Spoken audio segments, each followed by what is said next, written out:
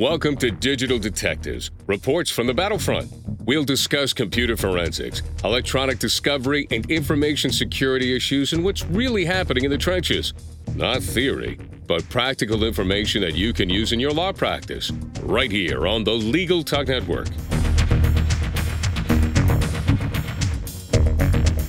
Welcome to the 94th edition of Digital Detectives. We're glad to have you with us. I'm Sharon Nelson, president of Sensei Enterprises, a digital forensics, cybersecurity, and information technology firm in Fairfax, Virginia. And I'm John Simic, vice president of Sensei Enterprises. Today on Digital Detectives, our topic is effective cybersecurity awareness training for employees. Before we get started, I'd like to thank our sponsors. We'd like to thank our sponsor, SiteLock, the global leader in website security solutions. Learn more at sitelock.com/legal/digital detectives. We'd also like to thank our sponsor, PINow.com. If you need a private investigator you can trust, visit PINow.com to learn more. Today we're flying solo, discussing a topic that Sharon and I lecture on all the time these days. Employee cybersecurity training has become all the rage over the last 2 years. So why don't you get us started, Sharon? Sure thing. We could maybe start by reviewing some of the statistics that have no doubt contributed to the popularity of our training, which now we're giving 3 or 4 times every month, which is an amazing uptick from 2 years ago when we weren't doing any training. People all of a sudden want that for their folks. So from the 2017 ABA Legal Tech Report, and the new report we have a draft of, but we don't have the numbers yet for this. But at that time, 22% of firms said they had been breached at some point. And of course, that number would actually be higher because in a lot of large firms, people don't find out about breaches. There's just not a need to know if they can contain it at the top. And then over 1/3 of firms with 10 to 99 lawyers were compromised in 2017 alone. So that's a lot of compromises of the smaller firms. And I think that's mattered to a lot of people. And then you have statistics like, suppose you have a social media policy. Well, that's supposed to do something, right? But in plain fact, the studies have shown that 77% of people ignore the policies and they'll make end runs around them. In the tests on phishing, it's the same 4% of your employees who over and over and over again click on that attachment or click on the link in the phishing email. And then, of course, 50% of your employees are sharing their credentials for various and sundry reasons of their own.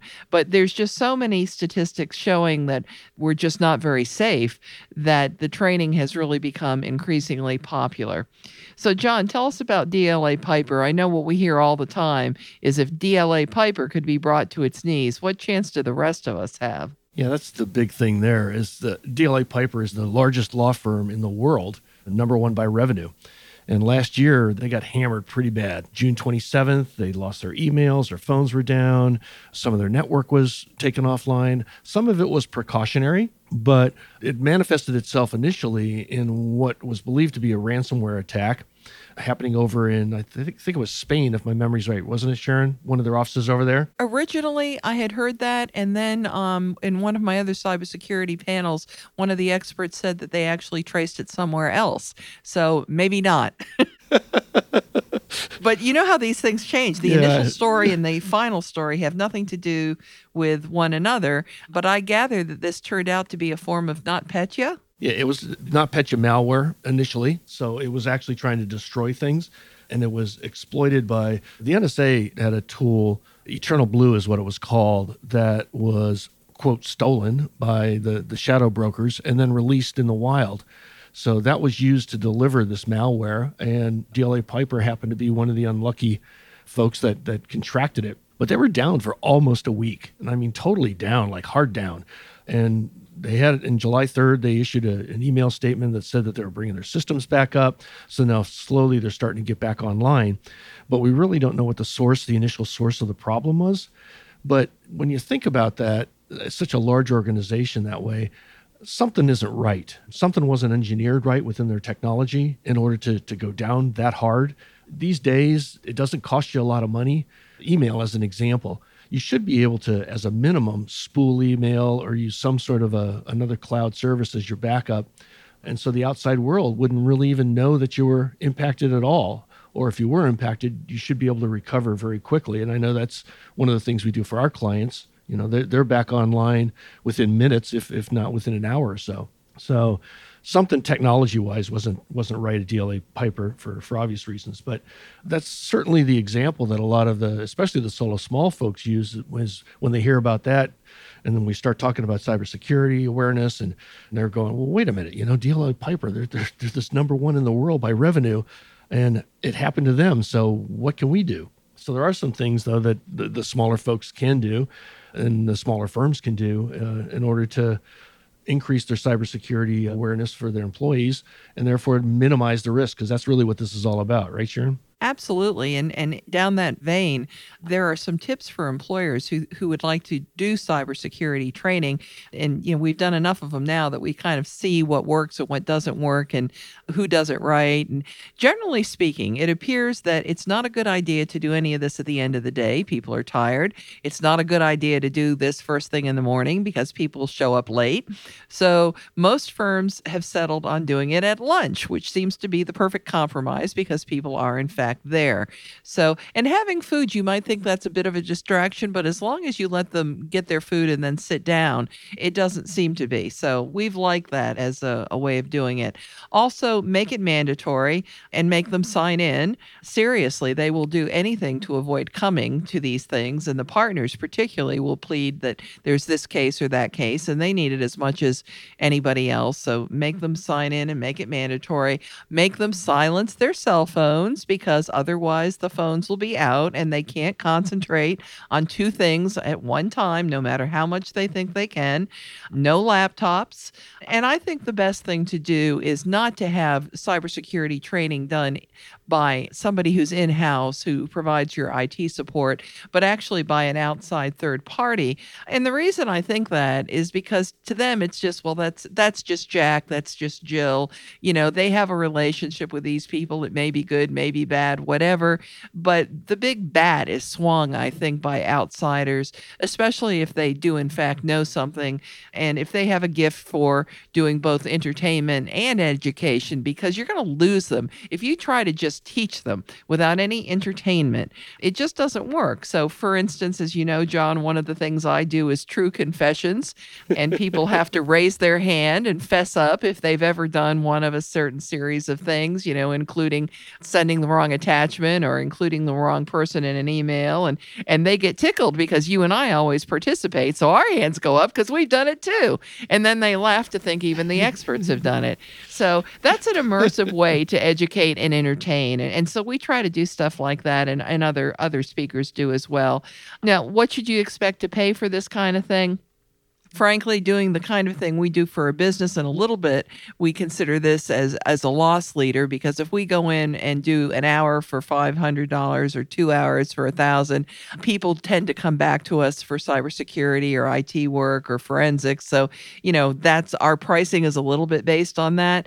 And you will find very, very expensive pricing too. That's the other side. So do look around, if you know other law firms, ask them who they have used so that you can get somebody who can really do quality training. And I don't think any kind of online training is the same as in person. I definitely think it needs to be in person. But don't you also think that it's an advantage, too, if they can relate to the industry, like law firms in this case, and to what are the hot buttons, right, for the paralegals and the office managers and, the partners and all those kinds of things? Absolutely. And I think that's, of course, one reason why my being an actively practicing lawyer is very useful, because I understand both the ethical implications for the law firm as well as just how the business runs. Well, let's talk a little bit about what the big kahuna is these days, and that's phishing. So what phishing is, for hopefully our listeners know what it is, but I'll run through it quickly here. If not, it's really email or some communication mechanism that is purports to come from somebody that or somewhere that it really isn't. So it's a falsified email message. And you've probably seen these things show up in your inbox, a FedEx delivery notice or a e-greeting card, congratulatory thing or something along those lines. But the whole purpose of this broad-based phishing emails is to get the user to do something, to click on something, to open an attachment or do something like that, where malware then gets delivered to their machine or something bad is going to happen to them. In contrast to that, so that's the wide brush approach of phishing emails. But there's also very targeted phishing, and that's called spear phishing. So now you've got a small subset.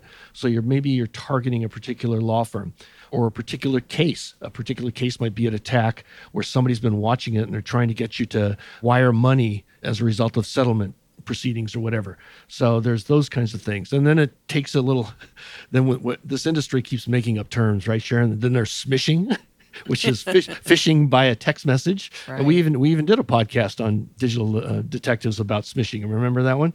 Absolutely. So that's really what we're, and that's the single biggest mechanism, at least today, in trying to deliver malware, trying to infect something, trying to compromise and get access to people's data is through phishing. I mean, it's a huge thing, and it's the human being. They're counting on the human being, aka your employees, your personnel that's in your law firm, to take some action, to click on something or to open something. And so that's what when we do these training sessions, we're trying to educate about phishing and how to potentially recognize this, because to be honest, they're getting better and better, aren't they? Oh, they are. And of course, somebody doesn't necessarily even know they've been phished because you click on a link, you click on the attachment, and it might make no sense to you, but sometimes you actually go to a website that looks perfectly normal. You have no idea that malware is being downloaded behind the scenes. So they just don't get that. And you might wonder why so many people click. And there's been a fair amount of research done on that. The number one reason is actually curiosity. So apparently, if you have as an attachment racy New Year's photos, we are compelled to open the racy New Year's photos. So this is from a PhishMe study that was done before PhishMe was acquired by Cofense. The number two reason is fear. And we had that here in Virginia. Some of our listeners will know that I am a former Virginia State Bar president. So I follow all this stuff that happens with the Virginia State Bar. And we had an epidemic of people receiving phishing emails that said a bar complaint against them had been filed and was attached. And another dead giveaway is it said, you had to respond in 24 hours. Now, needless to say, the bar does not attach or send by email bar complaints, and you certainly would not have to respond in 24 hours. But the fear made a lot of people open it up. So we actually had to send out an alert. And we were, I think, one of 4, 5, 6 states that ended up sending out those alerts because we were plagued by them. So anytime you see urgency, which is factor number 3, you need to stop and think. And urgency is usually a part of some of the phishing emails where they say the boss needs this done right away. So whenever a partner needs something done, people tend to move a little too quickly and they're not really thinking. So now they'll click on something because somebody powerful needs something. The fourth reason is recognition. We may have noticed amongst all of us that lawyers have just a trace of vanity from time to time. And so if they have received some sort of an award or recognition and there is a link to that or an attachment showing what they got, they are inclined to click on that. So that's problematic. And then, really these phishing emails are getting better and better and better because now they're hiring native English speakers to help them compose. And they even will delineate between English speakers and English speakers who speak British or Canadian English, which is an entirely separate language, as we all know. So they know how to write that kind of English too. So it's a lot harder to recognize, just for the poor grammar and the messed up words, et cetera, et cetera. But the subject lines have gotten a lot better, and there's really kind of a science now to what kind of subject line to put. So there have been all kinds of them. Building evacuation plans, that's been very successful because of all the active shooting incidents we've had. You need to reset your password. Well, that's, people get those actual subject lines from their own internal folks. So that's been very successful. I think a couple of ones that made us laugh was employee bonuses to be announced on Monday. Everybody, of course, needs to know that. That's curiosity. And of course, you might be one of the lucky ones. And then the other one that got about 100% was list of employees to be fired on Monday. And you can see how that would be alluring. You need to know that. And I will tell you that we send out phishing emails here at Sensei too. And the last couple of ones that we have gone out, we're a small firm, 16 employees, but we have had 3 to 4 people each time to click on the phishing email. Now, mind you, they are very good emails. They're well done, but still, it's really nothing out of the realm of what might be real. And one of them actually had a picture of 3 cute chicks dancing. How could they be dangerous? And it claimed to have an email from an admirer at work who wanted to compliment you or something. And so people clicked on that, including, I think it was 2 of our IT guys and our CEO, who has forever been hanging his head in disgrace since clicking on that. So, and he just said, it just seems so innocent. And he said, I was curious. Yeah, that's what does it. All right. And that's what we lecture about. Well, before we move on to our next segment, let's take a quick commercial break. At least 80 of the 100 biggest law firms in the country have been hacked since 2011. Protect your firm and your clients from cyber attacks with SiteLock. Their industry-leading cloud-based suite of website security solutions includes website scanning, web application firewall, including DDoS mitigation, and 24/7, 365 US-based customer support. Give your firm and your clients peace of mind knowing their information is secure. Learn more at sitelock.com/legal/digital detectives.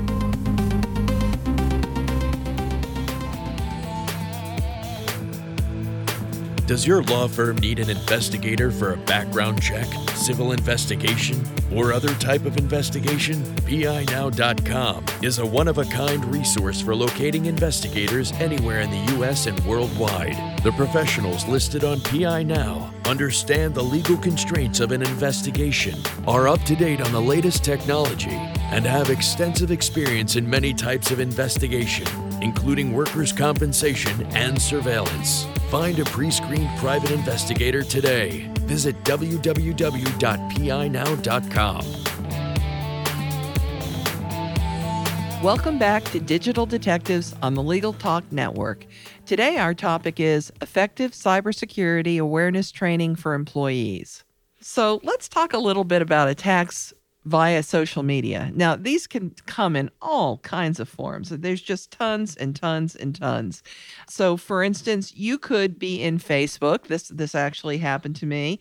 And you could click on a link that appeared to be totally innocent, and it could be that the image was infected, which you would have no way of knowing, and all of a sudden you get a pop-up, and it already knows what model phone you have because, of course, you've allowed Facebook to know that, so it references your model of phone, and then it tells you have, some kind of malware or something, and you have to click below to fix the problem. Don't click below, that's a hint. So just, leave that alone and, find out on the internet how to take care of it, which usually means closing out all programs, clearing the cache, and powering down the phones, which is worthwhile. We've also seen phishing attacks via social media using both Facebook and Twitter. So you have to be very, very careful about those. There are all kinds of social media attacks. Coupons have been big. And what was the most recent one I told you about, John? It was $175 for, who was it? Do you remember? No, it wasn't Bed Bath & Beyond. No, that's a real one that we clipped out. No, I know it was this last week. Yeah, it was just last week that it was a new one, and I can't remember now which store it was. But 175, that ought to raise your eyebrows anyway, that's probably too much. But we've seen them, for instance, Bed Bath & Beyond, we've seen Home Depot, we've seen Ross.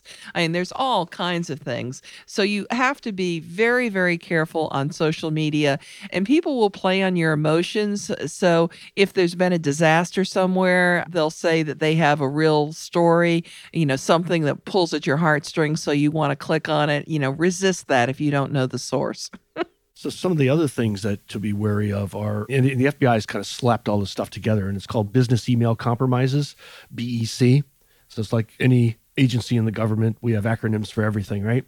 But it's really big business. And what BEC is, or the business email compromises are, primarily it manifests itself in two main ways that we see a lot of. And one is where it's instructions to wire money or send a check or some of those kinds of things. So it's for financial gain, or it has to do with payroll information, W-2 type information.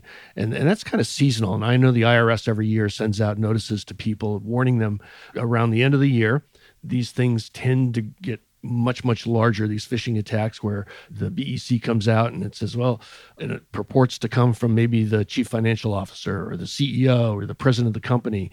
And it tends to be going to somebody in the payroll group or in HR or whatever it is. And it'll say, we have a new vendor that we're going to be doing work with, and we need to have all the employees' information, or maybe it's a new benefits package or something like that. And can you send all of last year's W-2 information and social security numbers, all that stuff, to this new person, this new vendor? And these people will go and send it out. And then what happens is they receive this information and they go and file fraudulent tax returns. And that's one way to do it. Another way is and we've seen this, as you know, Sharon, in legal cases where the case itself has been under target, where the settlement proceedings and somebody's been watching it. They do a little bit of advanced reconnaissance and they send an email purporting to come from maybe opposing counsel or from the opposing party, or maybe it's your own client, with a change in the wiring instructions and how to send money over to someplace. And those usually, like, as you had said earlier, right, that it's expediency, there's a big rush for things. So these things tend to come like on the last day of Friday of the week. And I need to have this done by the end of business, those kinds of things. And so it gets people jumping. But as the FBI pointed out, it's big money. I mean, between October of 2013 and May of 2018, they estimate over $12 billion has been tagged towards BEC attacks. It's just amazing, isn't it? Yep. There's so many things to train on, and here we only have such a short amount of time. But another one that we focus on is social engineering, because a really good social engineer can turn your employees into puppets. So we all have to do better about training our employees. 1 in 3 employees will fall for social engineering, and there's all kinds of social engineering. But let me give you a couple of the prime examples we see. Number 1 is somebody calling, usually from Microsoft. And of course, they're not from Microsoft, surprise, but they claim to be, and they tell you there's something wrong with your computer, and they may just want money, and so they're going to fix it, but they want access to your computer, which of course you should never do. They may take you to a website, in fact, which looks like a Microsoft website, and so you might be inclined to do some of this. But falling for these calls, and no, Apple support does not make any of these calls either. If somebody from these companies purports to be calling you, it's not from those companies. They just don't do it. And how do they know that something's wrong with your machine? What they're going to do is they're going to access your machine, and they're going to take you to something which is perfectly innocuous, but it looks like maybe it's not innocuous. And so you're going to be fooled a little bit and go along. And we have had partners in law firms, much too smart for falling for this, but they've been with these people for an hour and a half, and so they're compromising their machine. If you're lucky, they're not about compromising your machine. They just want your money, and they want a quick $300 or $400 to quote unquote fix your machine. And then they go away and they're not compromising your data, but they could be compromising your data. So don't do that. And the other thing we see is calls from what purports to be someone from your IT company, because of course, if you think it's someone from your IT company, and it's not hard to find out who your IT company is, then you're very likely, if they say this is, Adam at your IT company, then you're very likely to give Adam your credentials. If Adam can make up a credible story about why he doesn't have the list or whatever, and he needs to fix something by the end of the day, and he knows the partner's name, and he's been in touch with the partner, and yada, yada. So be careful of that one as well. But also we've seen recently too, Sharon, is the message box that pops up with a toll-free number for you to call. Oh, yes. Good one. Yes. So that's one of the latest iterations of that. But the oldie but goodie is still ransomware. So ransomware, for those folks that don't know, is malware whose intent is to encrypt or make your information inaccessible, and then hoping that you pay a ransom to get the decryption key to decrypt that information. So certainly that has been going on for the last several years. It's still at a high growth rate, but don't pay that ransom. That's the going in advice.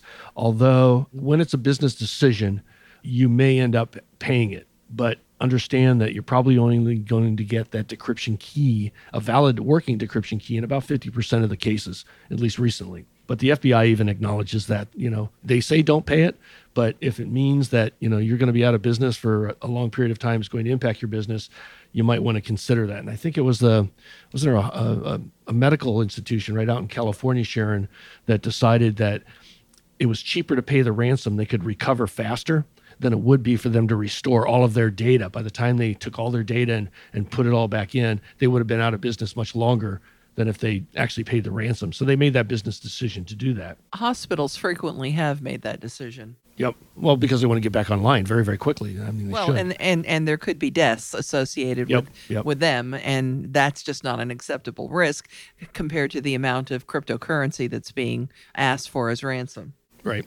So the new kid on the block coming around is called cryptojacking. And cryptojacking is, again, it's malware, but what it does is it actually uses the computer resources of your machine to mine for cryptocurrencies.